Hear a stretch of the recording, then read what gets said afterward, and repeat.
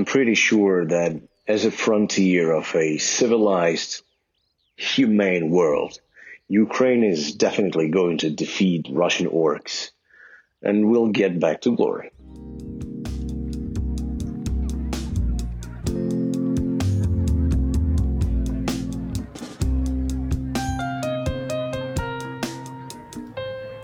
Hello, and welcome to another episode of Borderscapes, a podcast beyond boundaries, where we are exploring perspectives on physical and conceptual borders through stories. This episode is entitled Heroyam Slava. Just a couple disclaimers before we get started. Although this episode focuses on personal anecdotes, the subject matter is obviously a cause of widespread trauma to many of those directly and indirectly affected. I will try to go in the least detail of the ongoing atrocities as possible, but some content may still be problematic for some to listen to. So, a trigger warning for war crimes, genocide, and any other topics of the likes.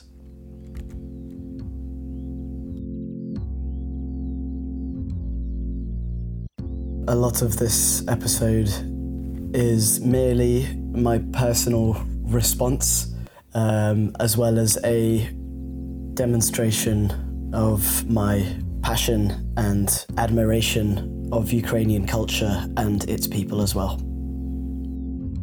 This episode is going to be a mix of my own personal stories as well as those of guests that I'm very grateful to have been able to invite to this episode, as well as a mix of historical and cultural contextualizations in the hopes to help mitigate the ongoing misinterpretations and misconceptions going around based on Ukraine's culture and their relation to Russia and the Russian Federation. So, first things first, I'm probably going to have to answer a few questions you might have. Why me? And why Ukraine? Well, I've been travelling around the world with my family as far back as I remember. I think we've always had the travel bug, all three of us. And in 2018, once I'd already been at university here at Sussex for a year for my undergrad, I helped my parents move into Kiev, one of the most underrated cities I'd ever witnessed. Coming from someone who's had the privilege to travel across the globe, I can truly say that Kiev stupefied me because of its cultures of food, wine, other drinks, dance, theatre, film, music, and the huge amounts of religious heritage and artifacts that have turned this city not only into a bustling metropolitan area, but a vastly significant historical centre. So, despite never having really lived there myself officially, I visited more frequently than I think I'd visited any other place. And because of this, our fairly brief stay there was still one of the most emotionally charged, in a positive sense, as a family unit. And another aspect is that previously my parents had been living in Pretoria and we'd rescued a dog from the kennels, a dog with severe mental health issues resulting in all sorts of antisocial behaviour with other animals that were not humans.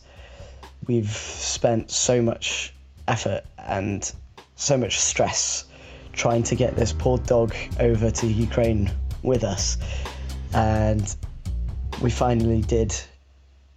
I'm unfortunately not going to be able to see my dog again because the effort of relocating the dog was far too much for the resources available during this time of high prioritization.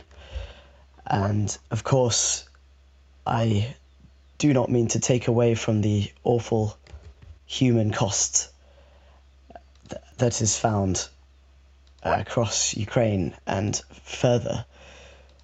But I would just like to highlight that there is a non-human cost to all of this tragedy. And it is really troubling to me, especially as someone who's a big fan of nature and animals, to hear about the damage to so many ecosystems across the country due to the vastly excessive firepower in use, as well as the military takeovers of national parks. And in addition to that, the leveraging of radioactive Chernobyl power plants. This could spell disaster in so many other ways, lest I mention the damage to the agricultural infrastructure in Ukraine, which used to be the 6th largest exporter of grain globally. So we do also have wider, more global implications. So before you start to worry, my parents have been lucky enough to leave the war zone before the war started. They were advised to leave less than a week before the invasion began. So that's why the dog and all of our belongings couldn't make it out with them.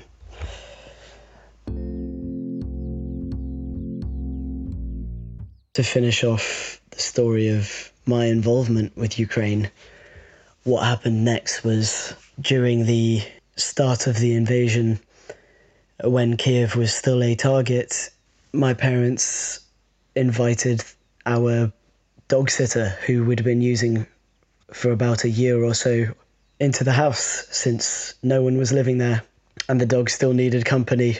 We were slightly out of the main infrastructure of the city. We offered up the house, and from what I've understood, there were 11 family members, including the dog sitter, that stayed and used our safer haven until eventually it became obvious that this violence would not be resolved quickly. From that point on, we realised it would be for the best to put our dog Karma down, and shortly after that, Anna, the dog sitter, and her family were safe enough to return to their own homes.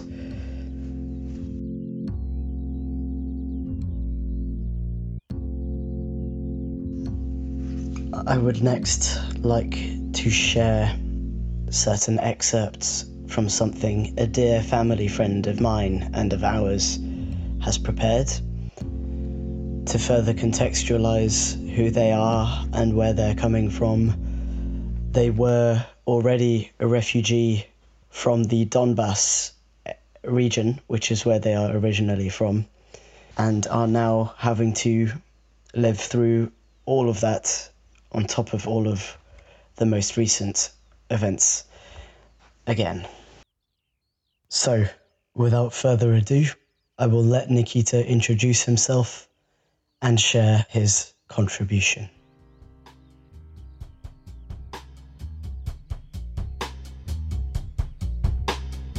Hello, my name is Nikita and I'm 26 years old.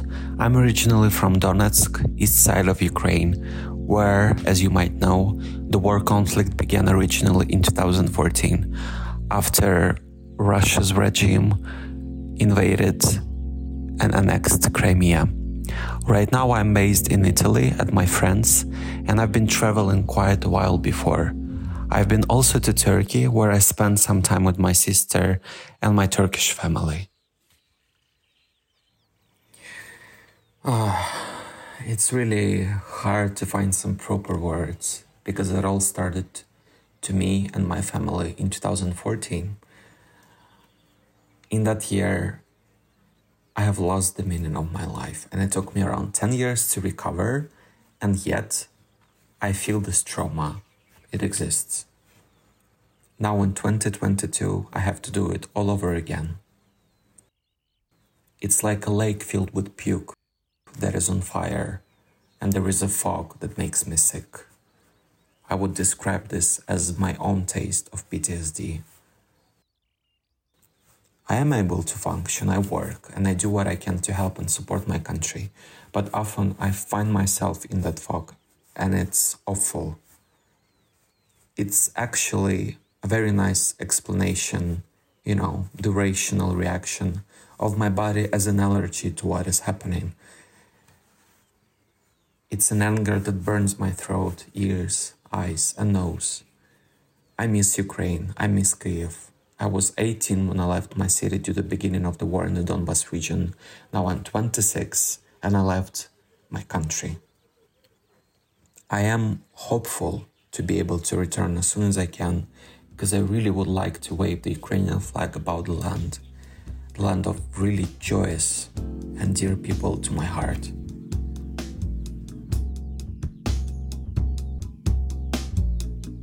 My next guest is someone who I have yet to meet in person. Been very grateful that I can have them on this platform. His name is Konstantin Usov. Through my family's connection, I've been able to have a very engaging and significant phone conversation with him. The next few minutes, I will be presenting you with the highlights of that conversation, removing my poorly recorded voice from the phone call, and it will help us all focus our complete attention to what Konstantin has to say.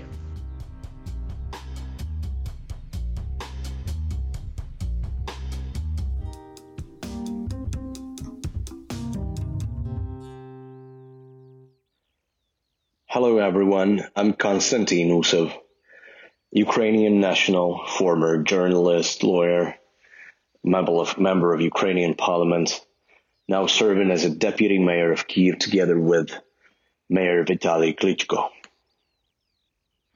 My personal history is rather a strange one, coming from a humble origins, simple, lower class family. I've been elected to parliament at quite a young age. At 26, I got my mandate and took a seat.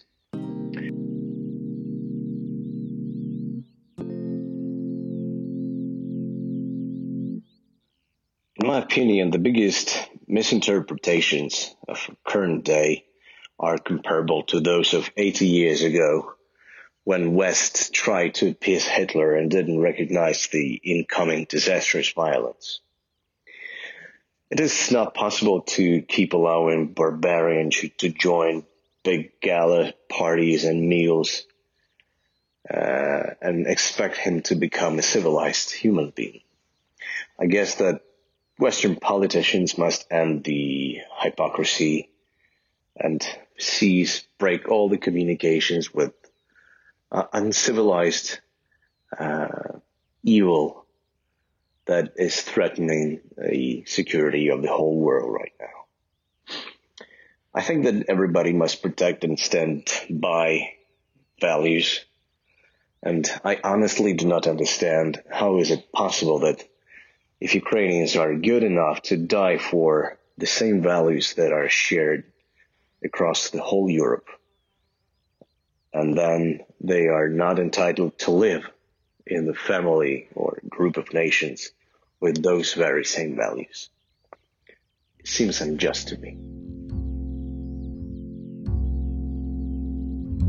After such a strong introduction to this man, I began to discuss the theme of our podcast series with him. We touched on some aspects of both the literal borders as well as the figurative ones. And something that really affected me was the ambivalence between their positive applications as well as their negative realities. This war has shown that borders have become a symbol of hope, shelter, and help, as well as thanks to the immigration of women, children, and other vulnerable citizens as the efforts that were put into the humanitarian corridors. Ukrainian fathers, Ukrainian husbands have sent the best part of their lives abroad, across the borders. We've basically sent our hopes and dreams in forms of our wives and children. At the same time, borders now represent a flame of support. So much help coming in to Ukraine through the western border, including military and humanitarian one. There are also more sinister aspects, such as the nationalist ideology Russia is attempting to force onto Ukraine. The literal boundaries between Belarus, Russia, and Ukraine have become those of a dystopian movie. From fairly eroded cultural borders prior to the violence, to vastly strengthened senses of cultural identity and independence. The physical borders partially define the conceptual boundaries right now.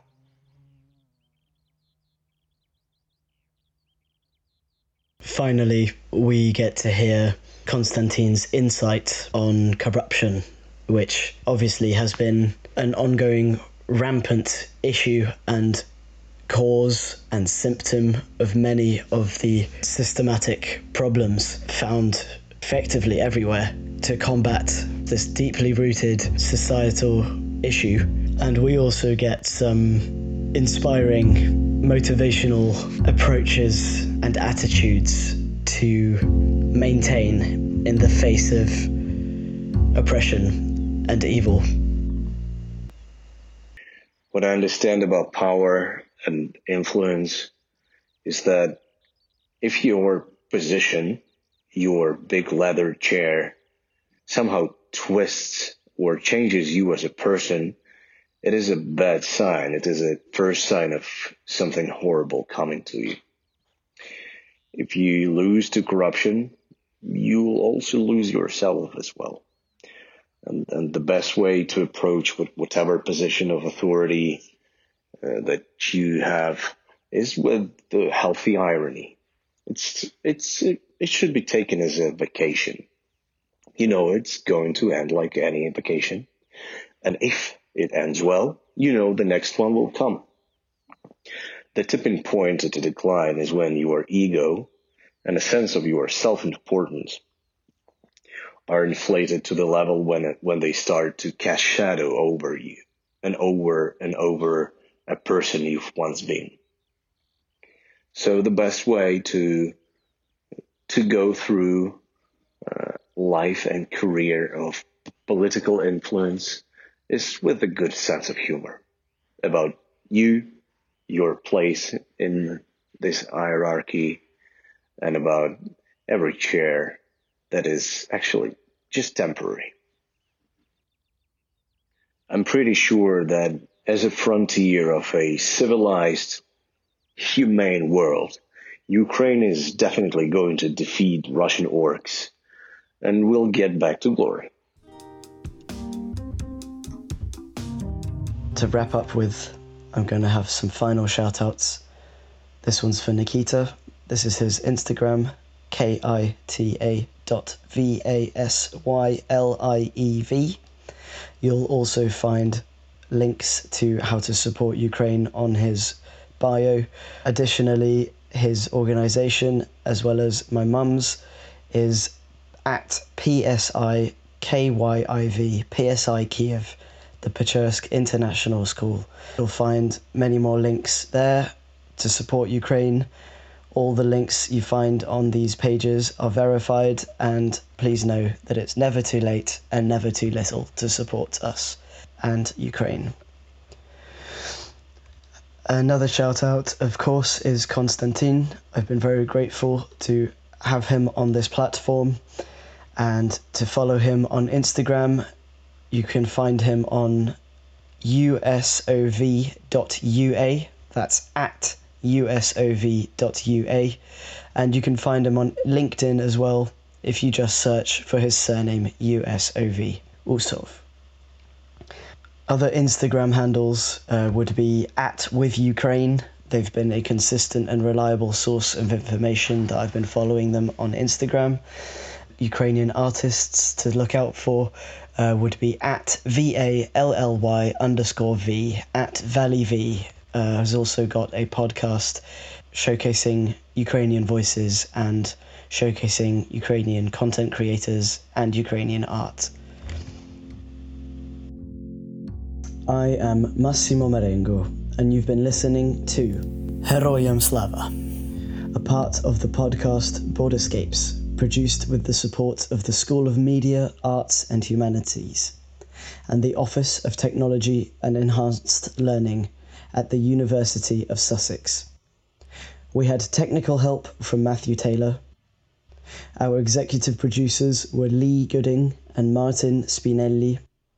Our theme music was composed by Helena McCormack, and our graphic design was by Thomas O'Dwyer. Additional episode music credits and info are available at borderscapes.org. And for our socials, we are at BorderscapesPod. Thank you so much for listening. Goodbye.